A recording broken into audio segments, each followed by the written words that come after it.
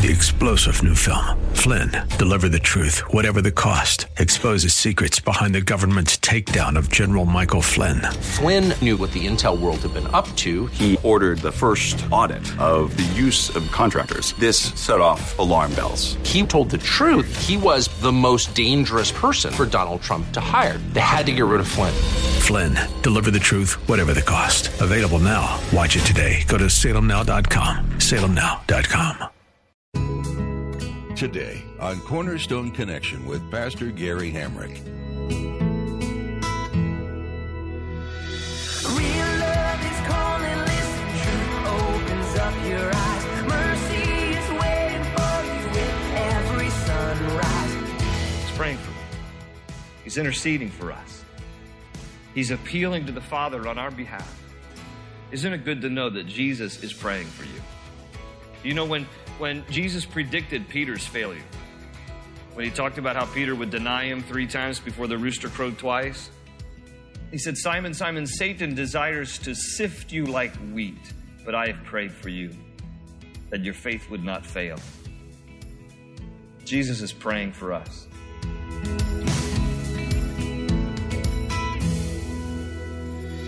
This is Cornerstone Connection, the radio ministry of Pastor Gary Hamrick of Cornerstone Chapel in Leesburg, Virginia. Pastor Gary is teaching through Romans. Jesus doesn't send you out into the world without any prayer. He prays for you diligently, whether you'd like him to or not. Pastor Gary teaches you that Jesus sits at the right hand of God and prays for you. You learn that while Jesus was here, he'd pray for his followers, and that since his ascension back into heaven, he's continued to do this. As his follower, it's important that you grasp the necessity of prayer and understand the great power that it holds. Make prayer a consistent part of your day, and you'll see great change around you. At the close of Pastor Gary's message today, I'll be sharing with you how you can get a copy of today's broadcast of Cornerstone Connection. Subscribe to the podcast or get in touch with us. But for now, let's join Pastor Gary in the book of Romans, chapter 8, with today's edition of Cornerstone Connection. Hope is an open ocean, jump in and you'll find the cornerstones, your connection, run towards your new life. Well, Romans 8:28 is a verse, if you're not familiar with it, it is a verse that has sustained many of us through the years. If you have been a Christian for any length of time, you probably are familiar with Romans 8:28. It is a great verse to fall back on when all of the things in your life are going crazy. If you are new in the faith or you're not a believer, you don't profess to know Christ as your Savior, this verse will be unfamiliar to you, but I hope by the end of the study, this will become a favorite verse of yours as well. And it says this in Romans 8:28, and we know that in all things God works for the good of those who love him, who have been called according to his purpose. Now, before we go any further, I just want to point out a couple of things about this verse. First of all, this promise is not that everything works out happily ever after like some, Disney movie, okay? It is not this proclamation that every single problem and trial and difficulty is just everything's going to work out wonderfully and it's going to be happily ever after. That's pie in the sky theology. That's not reality. What God is saying here is that God works all things together for good. And by the way, I love the NIV translation over King James in this section here. Those of you who have King James, it says, and all things work together for good. But NIV is specific about the worker of those good things. God works all things together for our good. If you're not careful, in the King James Version, it just almost sounds like whimsically things come together. It all works out for people who love God. But NIV takes hold of the direct subject here, which is God, and we being the object of the preposition. God works all things together for, and then this is another important thing. This is not just a promise for everybody on the planet. All right? God works all things together for our good, for us who believe. It's a promise for his children. It's for the good of those who love him, who have been called according to his purpose. This is a very specific promise for those who know the Lord in a personal relationship. Now, it's not that God is is unconcerned or uncaring about the problems that everybody else faces in the world. But this promise in particular is something that Christians can hold on to. As children of God, as lovers of the Lord, as people who believe in Christ as Lord and Savior, God says, I'm going to work everything out for your good. Now, again, that doesn't mean everything is happily ever after, but it does mean that as our Father in heaven, He's going to accomplish His good purposes in our lives, and we can trust Him that as far as God is concerned and as far as we should be concerned, everything's going to be okay. We may not, as I mentioned this past weekend, we may not always understand everything this side of heaven. Again, that's 1 Corinthians 13. Now I know, but in a glass darkly. Now I know in part, but then I shall know fully, even as I'm fully known. So there are some things in this lifetime we simply will not understand everything. But then even in those situations where we don't understand everything, we can rely and lean on the Lord, and we can trust Him. He's our Father. He's going to work everything out for our good. Don't know how, don't know when, don't know by what means. But God is my Father, and He loves me, and I can trust Him and rely on Him. Amen? And that's what this is about. So it is a promise that as our Father, He's going to take care of us. Okay? Doesn't mean happily ever after Cinderella. It just means He's going to take care of us. We may not understand it. Even if we don't understand it, He's our Father. He loves us, and He's going to take care of us. And that this promise is not just for everybody on the planet. This is a specific promise for those who love Him and who have been called according to His purpose. And again, as I said at the top of the study, this has been a verse that many of us have fallen back on many occasions. I know I have. And when you feel like things are going in a direction where you don't understand and you don't have any peace and you're worried and you're anxious and you're afraid and all this other stuff, Romans 8:28, I'm going to trust the Lord. God works all things together for my good. He works all things together for my good. He's my Father. He's your Father. He's going to take care of you. He loves you. And so this is a great verse for us to remember, especially in those difficult times. Now, verse 29 is where it gets a little interesting. For those God foreknew, He also predestined to be conformed to the likeness of His Son, that He might be the firstborn among many brothers. And those He predestined, He also called. Those He called, He also justified. Those He justified, He also glorified. All right, now we've got a lot of "fied" words in here, and so let's define it. And let's first start with predestined. Here's the definition for predestined: to be sovereignly chosen by God to be saved. But please notice the context. It is according to His foreknowledge. We cannot talk about predestination without talking about foreknowledge.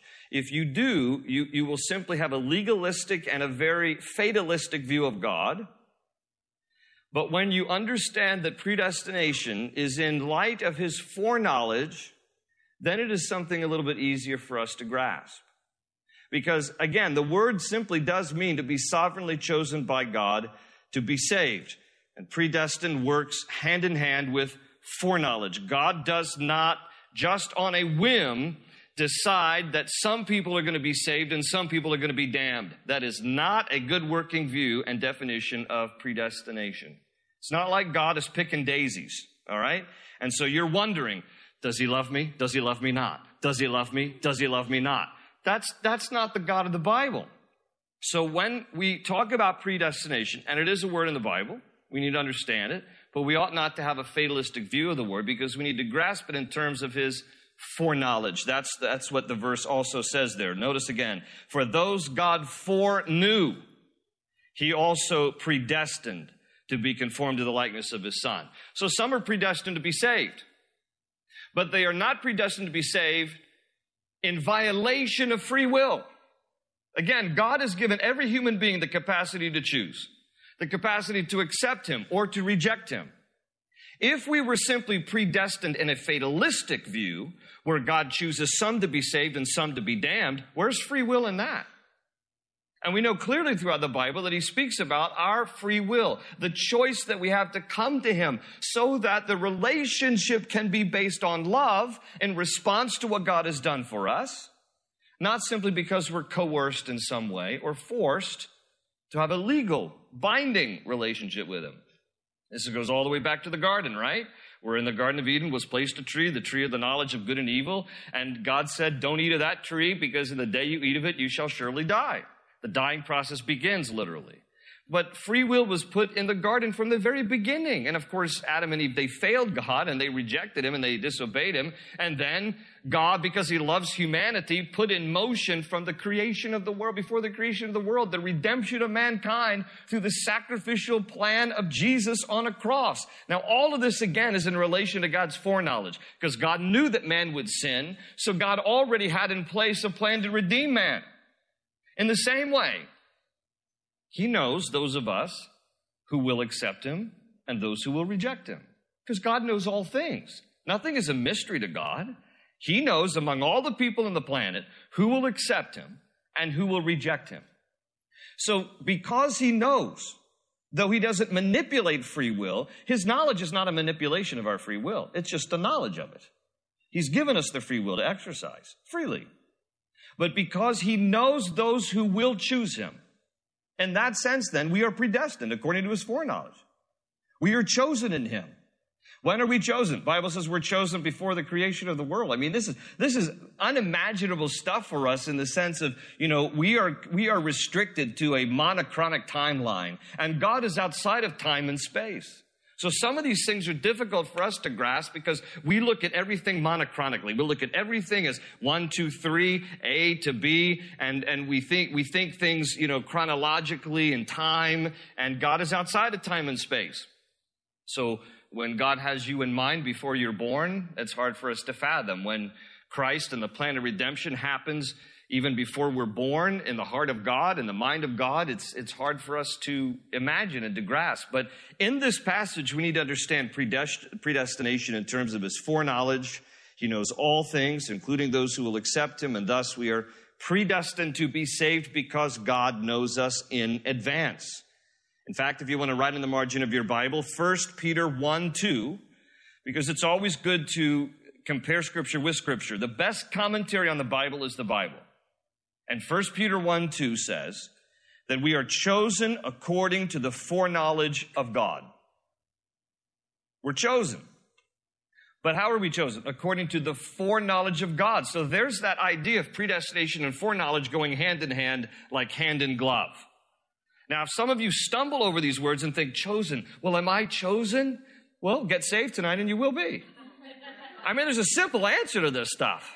So exercise your free will, and guess what now? You're chosen. And God knew it in advance. We're chosen according to his foreknowledge. Isaiah 46:10, God says, I make known the end from the beginning, because he knows the end from the beginning. He knows all things. In 2 Timothy 1:9, it says, this grace was given us in Christ Jesus before the beginning of time. So there's a lot in the Bible that speaks outside of our ability to, comprehend time and space, because a lot of it refers to things outside of time and space, which is where God is. And so when we speak about predestination, don't get hung up here and don't think this fatalistic view of God where he chooses some to be saved. And John Wesley said, now he was, of course, an Arminian, and for those of you who are Calvinist, you'll take issue with stuff that Wesley said. But and those of you who don't have any idea what Arminian and Calvinism means, you're better off. Trust me, you're better off. But just for purpose of illustration, for those of you who do know what it is, John Wesley said, if God chooses some to be saved, it's double damnation. Because it means he chooses some to be saved and then some to go to hell. That is also a conflict with Scripture. John 1:12, for as many as received him, to them that believed on his name, he gave the right to become children of God. Okay? And so we need to recognize these things in full view of the sum total of Scripture. In 2 Peter 3:9, it says, he is patient with you, not wanting any to perish, but all to come to repentance. Not a select few that he's predetermined. This is an invitation to all. For God so loved kind of the world, right? That he gave his only begotten Son, that whosoever believes in him shall not perish. Okay, but that said, there is this clear case here to be made about God's sovereign choice and election and predestination and being chosen. We're not to shy away from these words, and we're not to avoid these words. They're in the Bible.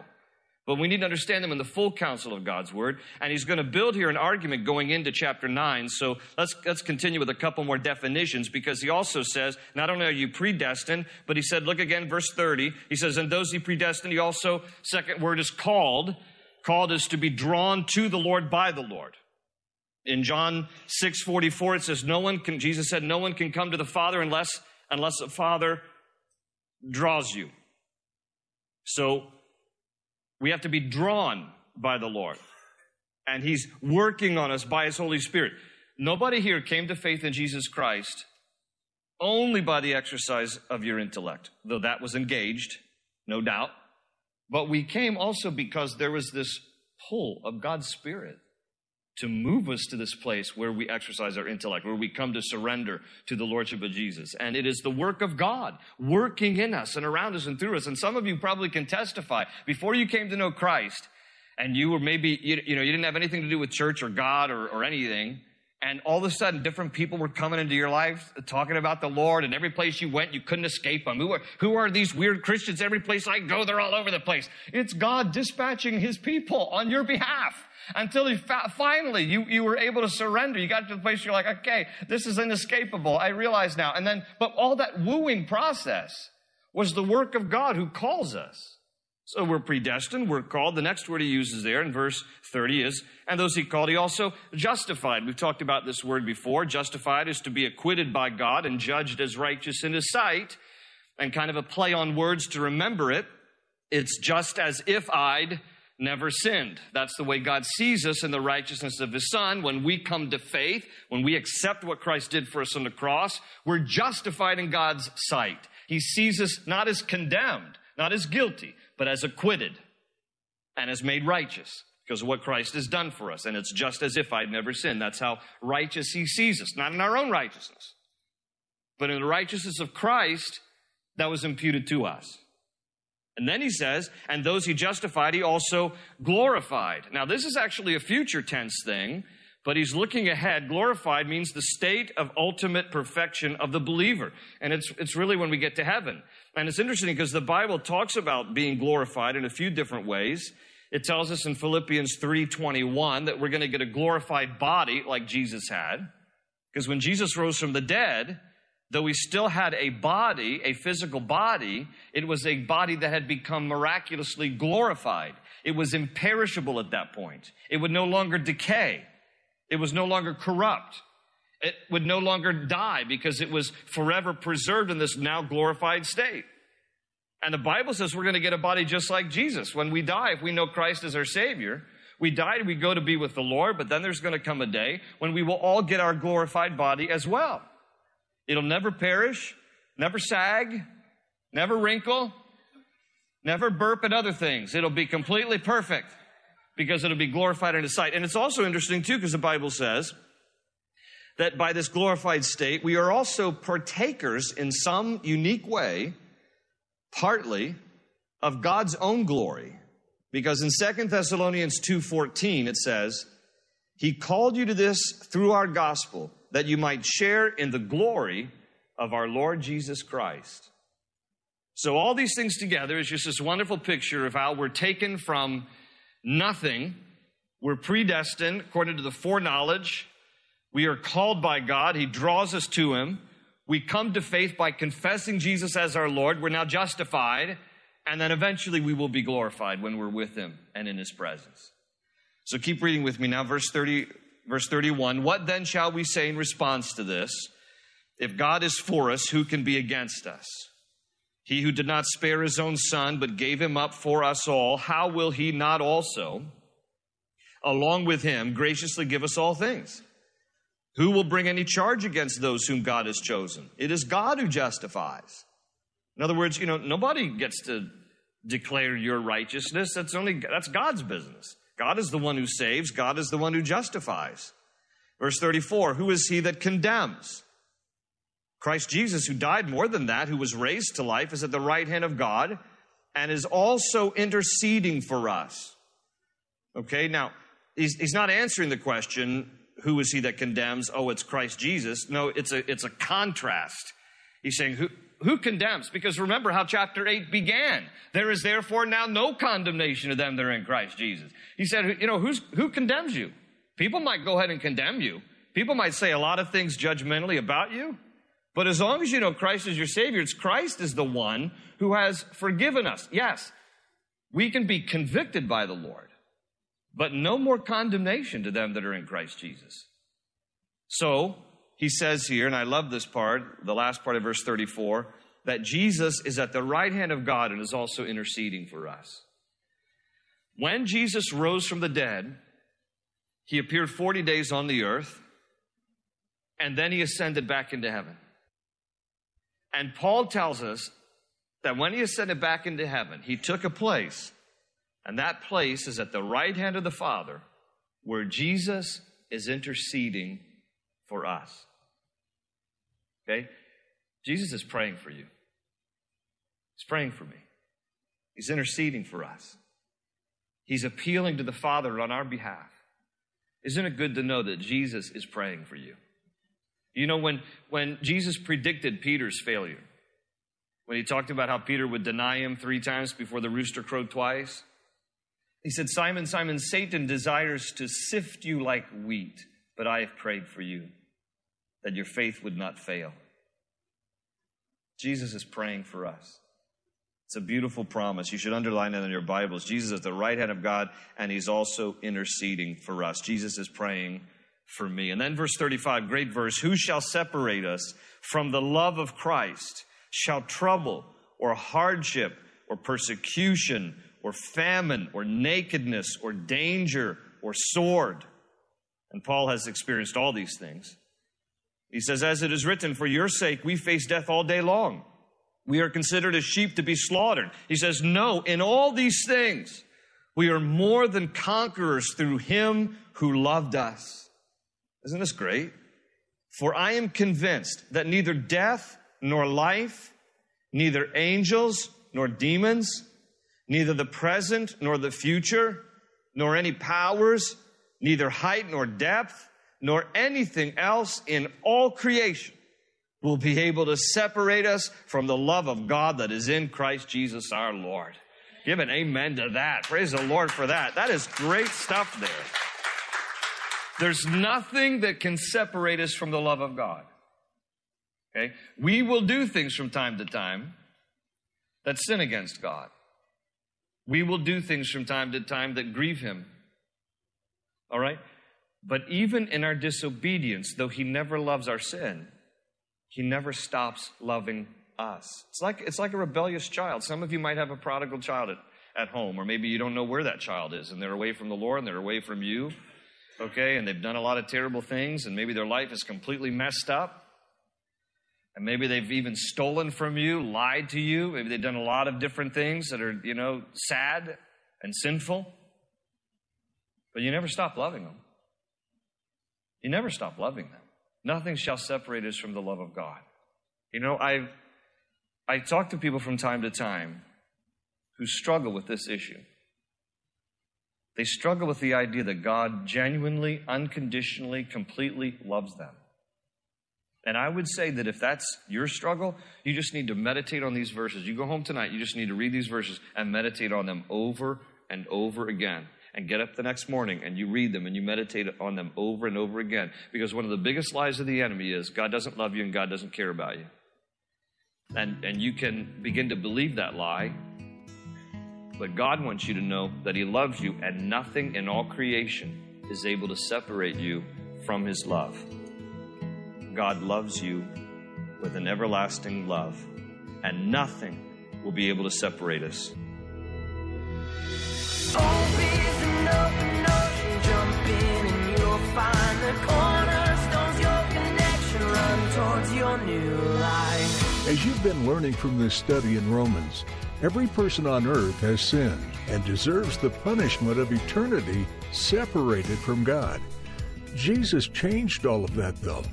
He came to die in your place, to give you grace, and to offer you the gift of life with him in heaven forever. Are you ready to accept this gift? We'd love to talk with you more about it, so give us a call at 703-771-1500.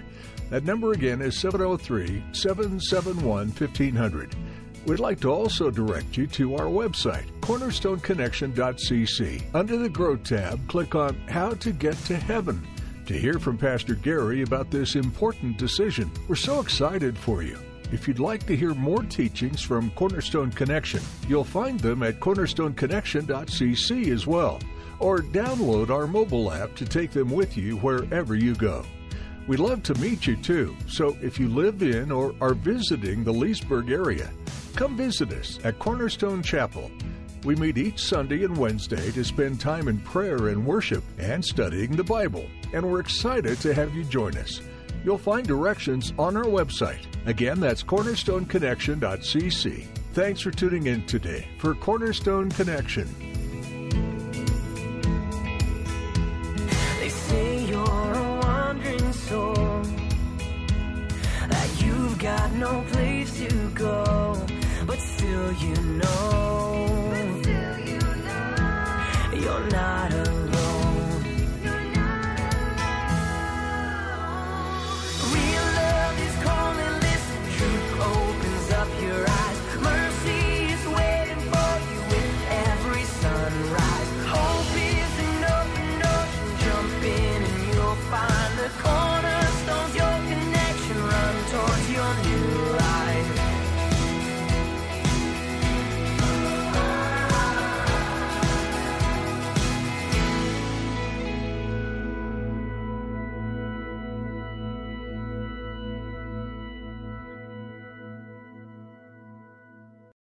Three-star General Michael J. Flynn, head of the Pentagon Intelligence Agency, knew all the government's dirty secrets. He was one of the most respected generals in the military. Flynn knew what the intel world had been up to. He understood its funding. He ordered the first audit of the use of contractors. This set off alarm bells.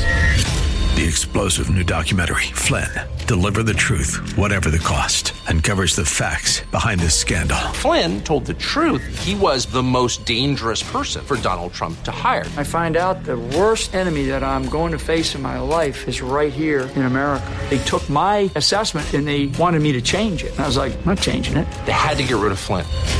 With in-depth interviews, archival footage, and never-before-seen personal records of the man behind the headlines. I just felt like I was drowning. Flynn, Deliver the Truth, Whatever the Cost. Available now. Watch it today. Go to salemnow.com. salemnow.com.